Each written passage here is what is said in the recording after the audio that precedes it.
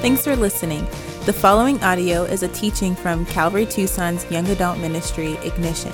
For more teachings, information, or if you'd like to support our ministry, please visit us online at ignitiontucson.com. We pray you're blessed by the message. So, Father, we want to acknowledge you in your presence right now in this place. We want to acknowledge that this is your design, God, a place where we can gather together physically in a group, where we can open up the pages of Scripture. We can ask, Lord, for your guidance and direction, and that you'd be our teacher, that you would instruct us in the ways of godliness and in the things of truth. And so we ask that would take place now, God, that you would equip me, Lord, speak to my heart, and as you've given me things and prepared my heart to share these things, God, I pray that you would edify and build up those who have come here tonight, Lord, that you'd bless these men and women sitting before me with your word and your truth. In Jesus' name we pray. Amen. Well, something that movie writers, film directors often like to do is they'll sneak in little hints of what will happen at the end of the movie. And you can check out different lists of ways in which directors have done this. One of the famous ones is in Star Wars, Empire Strikes Back, where Luke Skywalker, he's training to be a Jedi, and he strikes down like this vision of Darth Vader as he's training. He fights Darth Vader. And he knocks his helmet off, kind of breaks his helmet open, and it's Luke Skywalker's face inside the helmet. And it's like supposed to be this foreshadowing that Darth Vader is actually Luke Skywalker's dad. Did you know that? I don't know if you knew that or not. Crazy, right? Sorry if I spoiled that one for you. Another one is like in the Avengers, there's a few of them where they kind of allude to maybe Tony Stark sacrificing his life. Iron Man does die. Sorry, if you haven't seen it by now, that's on you. But Iron Man dies. But on the first Avengers movie, they're getting onto this helicarrier thing that S.H.I.E.L.D. has. And there's a S.H.I.E.L.D. agent, and he's sitting there playing a video game on his computer. And it's Galaga, I think is what it's called. And it's this game where you protect Earth from alien invaders, which is exactly what they end up doing in the climax of that movie. It was like a foreshadowing. The director's like, wink, we gave you a little hint. There's these all over different movies, okay? And these are not only fun little hints, but they also demonstrate the author's omniscience over the whole storyline. The author, the writer of that story, knows exactly where everything is going. He's intentionally laid it out on purpose to do this, and it's fun to throw these hints in to reveal, hey, this was intentional, what we did. Well, as many of you guys already know, God is the ultimate author. He's the ultimate film director, right? He's the author of our salvation, the author and finisher of our faith. He's the director of this movie we call existence. Like the whole existence thing, from beginning to end, all of time, he is the director of this film. And all throughout the Bible, he's recorded very important events that foreshadow the way things would play out. Because he's omniscient. Because he's the writer of the storyline. He calls his shots. He snuck in precedents for the things he would do later, and he did that throughout the Old Testament and throughout the Bible. And this chapter is perhaps one of the strongest examples of God's foreshadowing. By the way, a student last week brought this up to me, saying, hey, I'm excited to get into chapter 22 because my professor was pointing out how mean God is what they always do. And we'll dig into this a little more, how mean God is because he asked Abraham to sacrifice Isaac. And that God is not omniscient because at the end of this he'll say, now I know that you fear me. But what's ironic is this chapter, God calling his shot, God foreshadowing the future, it doesn't tell us God doesn't know everything. It reveals to us God's omniscience as he's calling his shot, as he's telling us, 8-ball corner pocket, this is how I'm going to save the world. He does it so strongly in this chapter. In fact, it's in this chapter that God has Abraham and Isaac act out what Jesus and the Father would do later when they rescue mankind from sin. And I just want to say right off the bat, that is the main point to this chapter. And remind you how privileged you are to live on this side of Jesus Christ, the Messiah, being revealed. Because for centuries, people would read this and they would see shadows of the Messiah in this. We can look back and see exactly how this represents Christ. But something that we learn in the New Testament as children of the New Covenant, so blessed, so privileged, we can study the New Testament, and what we find is that God's covenant with Abraham It came before the law, and it takes precedence over the law. At least that's how the authors of the New Testament approach it and present it to us. That Abraham's life and the covenant with Abraham would be used to foreshadow the thing to come in the new covenant. For instance, Abraham's life, within Abraham's life, the true gospel was first explained. And if you rewind, go back a few chapters in our study, we talked about it, but it was during Abraham's life that the precedence was set that we are not saved by works, we are saved by faith. Because Abraham believed and God accredited it to him as righteousness. Before Abraham did any works, he had faith in God and he was made righteous. And the Apostle Paul tells us that in Romans. That is a precedence that precedes the law and that overrules salvation by works. Another thing is when Abraham interacts with this guy named Melchizedek. Melchizedek, the priest who has no beginning and no end, it sets the precedence for a priest to come who would supersede the Levitical priesthood, whose priesthood would last from everlasting, like Melchizedek. And if you were here last night with Pastor Robert, he went deep into it. It was amazing. You should check out that podcast or check out that video in the archives. It was really good. There's another thing that has precedence in Abraham's life, and that is when God wrote the contract out for Abraham's covenant. He said, I'm going to make you a contract, and here's how we do that. We chop up these animals, and both parties pass through. Do you guys remember that chapter when we went through that? Well, what happened? God caused a deep sleep to fall upon Abraham, and God alone passed through that contract. God alone, his signature alone was on that contract, saying that God was going to fulfill the covenant apart from Abraham. And that set the precedence that salvation is accomplished. The work of salvation is accomplished by God alone. We do not earn or strive for salvation. These are all things that have precedence in the life of Abraham, that God included in the life of Abraham, so we as children of the new covenant would understand this was his plan from the very get-go. And in this chapter, what we'll see is a very significant precedent regarding his plan of salvation. In fact, it's that this covenant, this very important covenant with Abraham, is validated when a father sacrifices his son and the son lays down his life and submits to the will of the Father. It is a picture of what Jesus Christ does when they validate, when he finishes the work of salvation.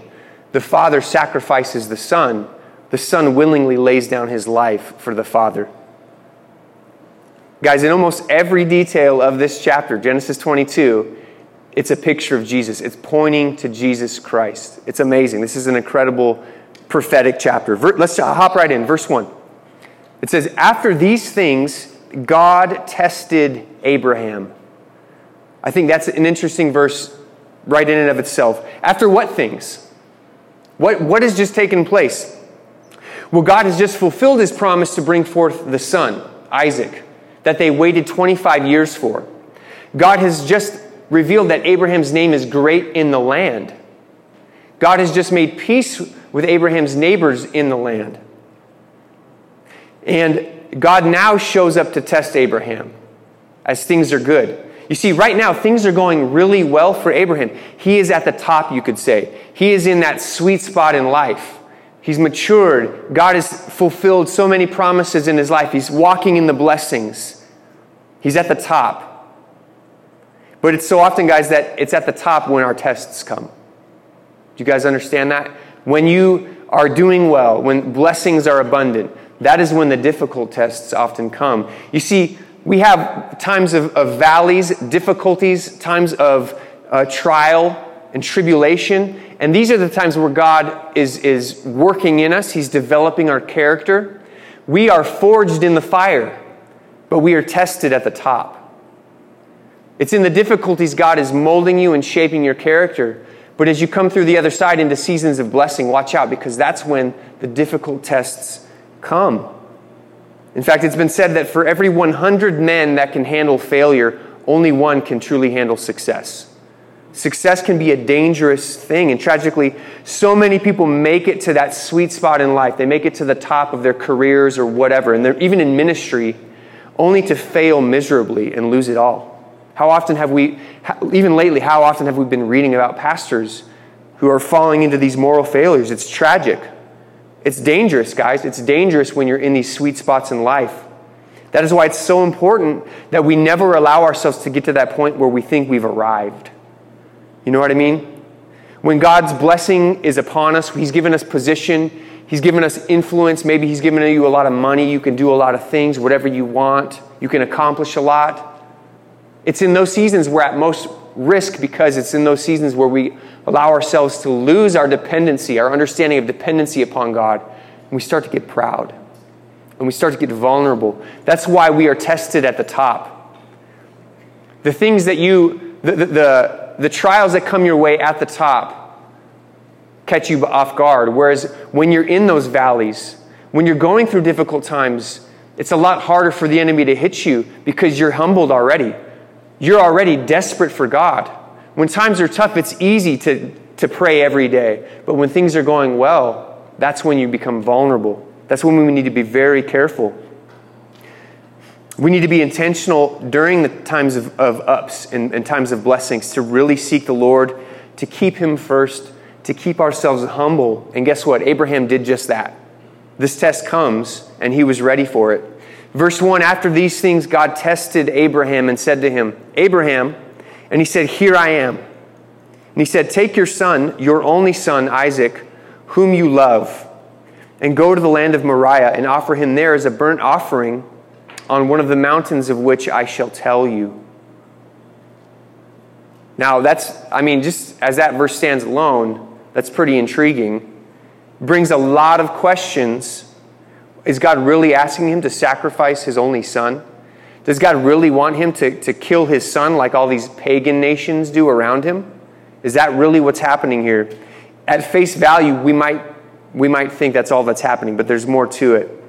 But I don't know if as you read that, you can't help but see the foreshadowing of Jesus Christ, of John 3:16. For God so loved the world that He gave His only begotten Son, so that whoever would believe would not perish but have everlasting life. You see, the amazing thing about God, when He calls you to do something hard, He's already done it for you, or He intends to do it on your behalf. See, God, if you know how the story ends, spoiler alert, He tells Abraham not to sacrifice Isaac. But what He's doing, as I said, is painting the picture of what He would do. And what's interesting about this text here is this is the first time love is injected into the Bible, is introduced to us in the pages of Scripture. And it's not the love between a man and a woman. It's a love between a father and a son, which just speaks volumes to us about God's love for Jesus Christ, the greatest sacrifice, the greatest love, God, His love for His Son Jesus, the only begotten, the glory of heaven, the darling of heaven, was given so that we would be redeemed. See, separated from the covenants, it seems quite harsh, but understanding what's happening here, it's an amazing picture of God's love. So God says, take Isaac, the son I've promised, the son that you love, and offer him up to me. He says, give him back to me. This son that I've given you, that you're wild about, that you're so excited about, you have great expectations for, I want you to give him back to me. Now there's more going on than just kill your son. I want you to sacrifice your son. There's more to it than that. But if we are to just look at this for face value, guys, and what God is asking him to do, the test is to take something amazing, this amazing, incredible blessing that God has given you, and give it back to Him. Be open-handed with the blessing God has given you. That's really what God is asking Abraham to do here. I waited 25 years for this son. In fact, my name's been Father for my whole life, and I had to wait 100 years before I actually could be a father, a true father, to the son of promise. Right? God is asking, I want you to take this amazing blessing and give it back to me. And there's a very important principle here that applies to everything in life, guys. And that is blessings, your blessings, the things that God has for you, the things He's given you, they are most blessed when you give them back to God. When you hold them open-handedly and you say, God, thank you for this. It's yours. It's yours. You want God to bless your relationships and dating and bringing along a spouse, then you need to honor God with that area of life. You need to give that to him. Lay that down at the altar. You want God to bless your marriage. Don't pursue marriage as something you can get out of it. Lay that thing down at the altar of God. Give it back to God and watch him bless it. Your career, your business, you want God to bless these things. Let go of control and let God have rule and reign in these things. And you'll see God bless you beyond what you could imagine. Your life, do you want your life to actually matter? Do you want it to count for eternity? Then you need to lay your life down on the altar just like Isaac does. Lay your life down. Put it back in God's hands and stop living for yourself. That's what God is showing us here. Give me the blessing I've given you. Give it back to me. And watch me continue to bless you. God is saying to Abraham, you're so blessed by Isaac. You have great expectations. If you want to see him truly fulfill his call, what's his call? His call is to become a great nation. Isaac's call is to have more kids, and through the line of Isaac should the whole family of God be named. Through Abraham's family, it should be called by Isaac, and all the nations of the world would be blessed. You want to see that happen, God, Abraham? Then give him back to me, God is saying. Give him back to me. And don't forget, the prophecy and the promise of Isaac is also connected to the very first gospel that has been preached in the Bible, the Proto-Evangelium, Genesis chapter 3. You can go back and listen to that teaching too if you missed it. What is the first gospel? That the seed of the woman, born in the godly line of Seth, someone would come along in this seed and would conquer sin on behalf of mankind. Well, this is that line continued, and it is continued through Isaac. God intends to bring about the Messiah through Isaac. And for all Abraham knows at this point, Isaac would be the Messiah. Do you realize that? Abraham doesn't know at what point the Proto-Evangelium prophecy will be fulfilled. For all he knows, it could be Isaac who fulfills it. And this is significant, guys. Because we often make the mistake, so many make the mistake as they read this chapter, and they disconnect this request from the previous covenants and promises of God. And they think, well, God must have, he really threw a curveball with this one. He's contradicting his promises. But I want to tell you, God never contradicts his promise. God is always faithful. He never contradicts himself, and he's faithful to keep every promise that he makes. You see, we forget that. It's sad because as we read something like this, we automatically go to doubting God's goodness and doubting God's faithfulness and being like, how could God do that? But Abraham didn't do that. And I really want to emphasize it and point that out. He didn't view it this way. Abraham had God's goodness and faithfulness in mind when God asked him to do this thing. Verse 3. So Abraham rose early in the morning, saddled his donkey, and took 2 of his young men with him, and his son Isaac. And he cut the wood for the burnt offering and arose and went to the place of which God had told him. So Abraham's preparing to obey this. And in all the dramatizations of this, if you've seen this in like the Bible, in the Bible shows and the Bible TV show on HBO, they always like act out this very dramatic scene, and Abraham is just distraught and he's crying and maybe he's throwing things, but the text doesn't seem to indicate that. We assume that's how he acted because that's how a normal dad would react if forced to kill their child.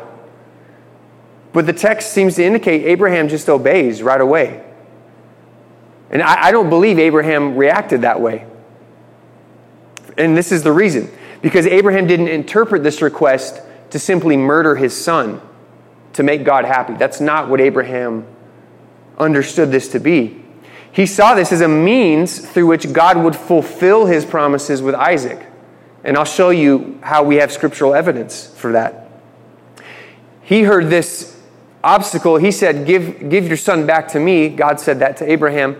And Abraham realized this is the way to bless Isaac. This isn't the way to hurt my son. God's not trying to harm my son. God wants more for my son. And just a little side note for us parents, if we really want God to work in our lives, we need to surrender our kids to the Lord. We need to trust God with our kids. But how can we know this? You see, the Holy Spirit reveals this to us through Hebrews, the book of Hebrews. Again, it's amazing to be a child of the new covenant because we have these this extra wisdom from the Holy Spirit. So in Hebrews chapter 11, starting in verse 17, I want to share this with you guys. It says, by faith, Abraham, when he was tested, offered up Isaac. And he who had received the promises was in the act of offering up his only son. So he who just received what God had promised him was in the act of offering his son back to God, of whom it was said, through Isaac shall your offspring be named. So Abraham has the covenant in mind. He hasn't forgotten God's promise. Verse 19, he considered that God was able even to raise him from the dead, from which, figuratively speaking, he did receive him back. What was Abraham's thought process? Well, God's going to do an amazing thing here. He's going to make Isaac's name even greater by raising him from the dead. It's going to be awesome. Abraham is very aware, guys, that Isaac is important to God, that God loves Isaac, and that God is not about to change his mind and just allow Isaac to die. But again, that's how so many people view this text. In fact, if that were the case, guys, God would be going against the covenant that he's adamantly orchestrated to include Isaac. Like we've been reading for the past 3 or 4 chapters how specific God has been and how intentional God has been about orchestrating this to include Isaac. So much so that God waited until it was physically impossible for Abraham and Sarah to have kids so that Isaac's birth would be supernatural, miraculous, so that it would be a sign to those who would look into these things. So much so that God had Ishmael removed out of the picture completely, so there was no chance of sharing being the promised son, being the heir of Abraham. God has made it crystal clear to us and to Abraham, look, Isaac is a huge part of this thing. So let's not so readily throw that out the window. Abraham's like, well, his birth was miraculous. His resurrection is going to be even crazier. Let's do this. Let's do this. He had this hope of the resurrection. Verse 4, on the 3rd day, Abraham lifted his eyes and saw the place from afar. So he saw this mountain from afar. And the place of sacrifice, it's argued it was the highest point on Mount Moriah because Abraham was able to see it from a distance. Then Abraham said to his young men, stay here with the donkey. I and the boy will go over there. Now, where it says boy, that's the same word for the young men who were there helping him. So we get this impression that Isaac is a little child, but he might not necessarily be a little child. We'll talk more about that in a minute here. He says, I and the boy will go over there and worship and come to you again. Who's going to come back? Abraham is expecting to return with Isaac. Hey, me and my son, we'll be back in just a few days. And Abraham took the wood of the burnt offering and laid it on Isaac his son, which would be a considerable amount of wood, by the way. And he took in his hand the fire and the knife. So they went both of them together. And Isaac said to his father, Abraham, my father. And he said, Here I am, my son. He said, behold, the fire and the wood, but where is the lamb for a burnt offering? Now, what's interesting about Isaac's comment is that he was aware of the procedure for sacrificing to God. This was probably something he and Abraham did regularly. We know Abraham did it regularly. I would imagine he included his son over the years. So much so that Isaac's like, I know the protocol. It's wood, we get the knife, we make a fire, we build an altar, but we need a lamb. Isaac knew the protocol was to kill a lamb. And what's interesting about this is that the lamb has been the standard of sacrifice before the Lord since Genesis chapter 4 with Abel. When God received Abel's sacrifice, he gave of the flock. He gave a lamb to the Lord. And all of this, guys, points, again, to the Lamb of God, to Jesus, who would fulfill the sacrificial system, who would fulfill this sacrifice, who would fulfill what Abel's sacrifice symbolized. It's all pointing to Jesus. It's all about Jesus. Verse 8. And Abraham said, God will provide himself the lamb for a burnt offering, my son. So they went, both of them together. God will provide himself a burnt offering, a lamb. Now, this is that moment in the movie when you realize after you've watched it, you're watching it the second time, and you're realizing they told you exactly how it would end in the beginning of the movie. This is that point right now in the Bible. In fact, it's such an obvious prophecy of Jesus Christ and the sacrifice God provided through him. In fact, remember, guys, Abraham is a prophet. Abraham is considered a prophet. And according to the tablet theory, this is his eyewitness. He's writing this out. So the Holy Spirit anoints Abraham to speak prophetically, and he declares that God would provide for himself a sacrifice. God is going to take care of it. Yeah, God says we need a sacrifice, but don't worry. God will also bring forth a sacrifice. Now, many scholars who study the original language believe it's even stronger of a declaration than that. They believe what Abraham just said in the original language is actually God would himself be the sacrifice.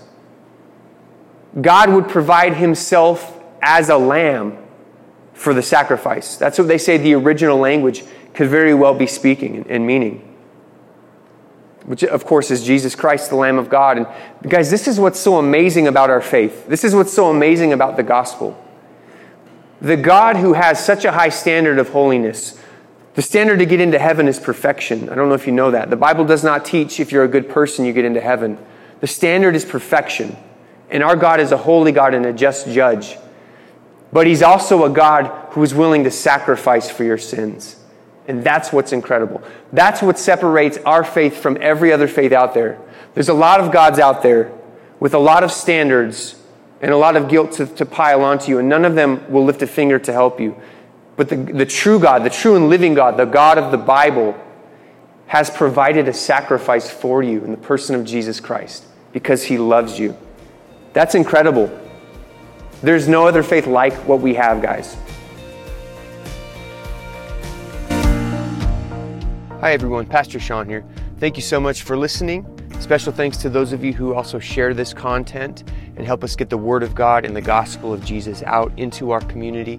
We would love to invite you out to our in-person services. We meet every Thursday at 6:30 p.m. at Calvary Tucson's East Campus. In the meantime, keep reading, keep praying, and keep worshiping. God bless you.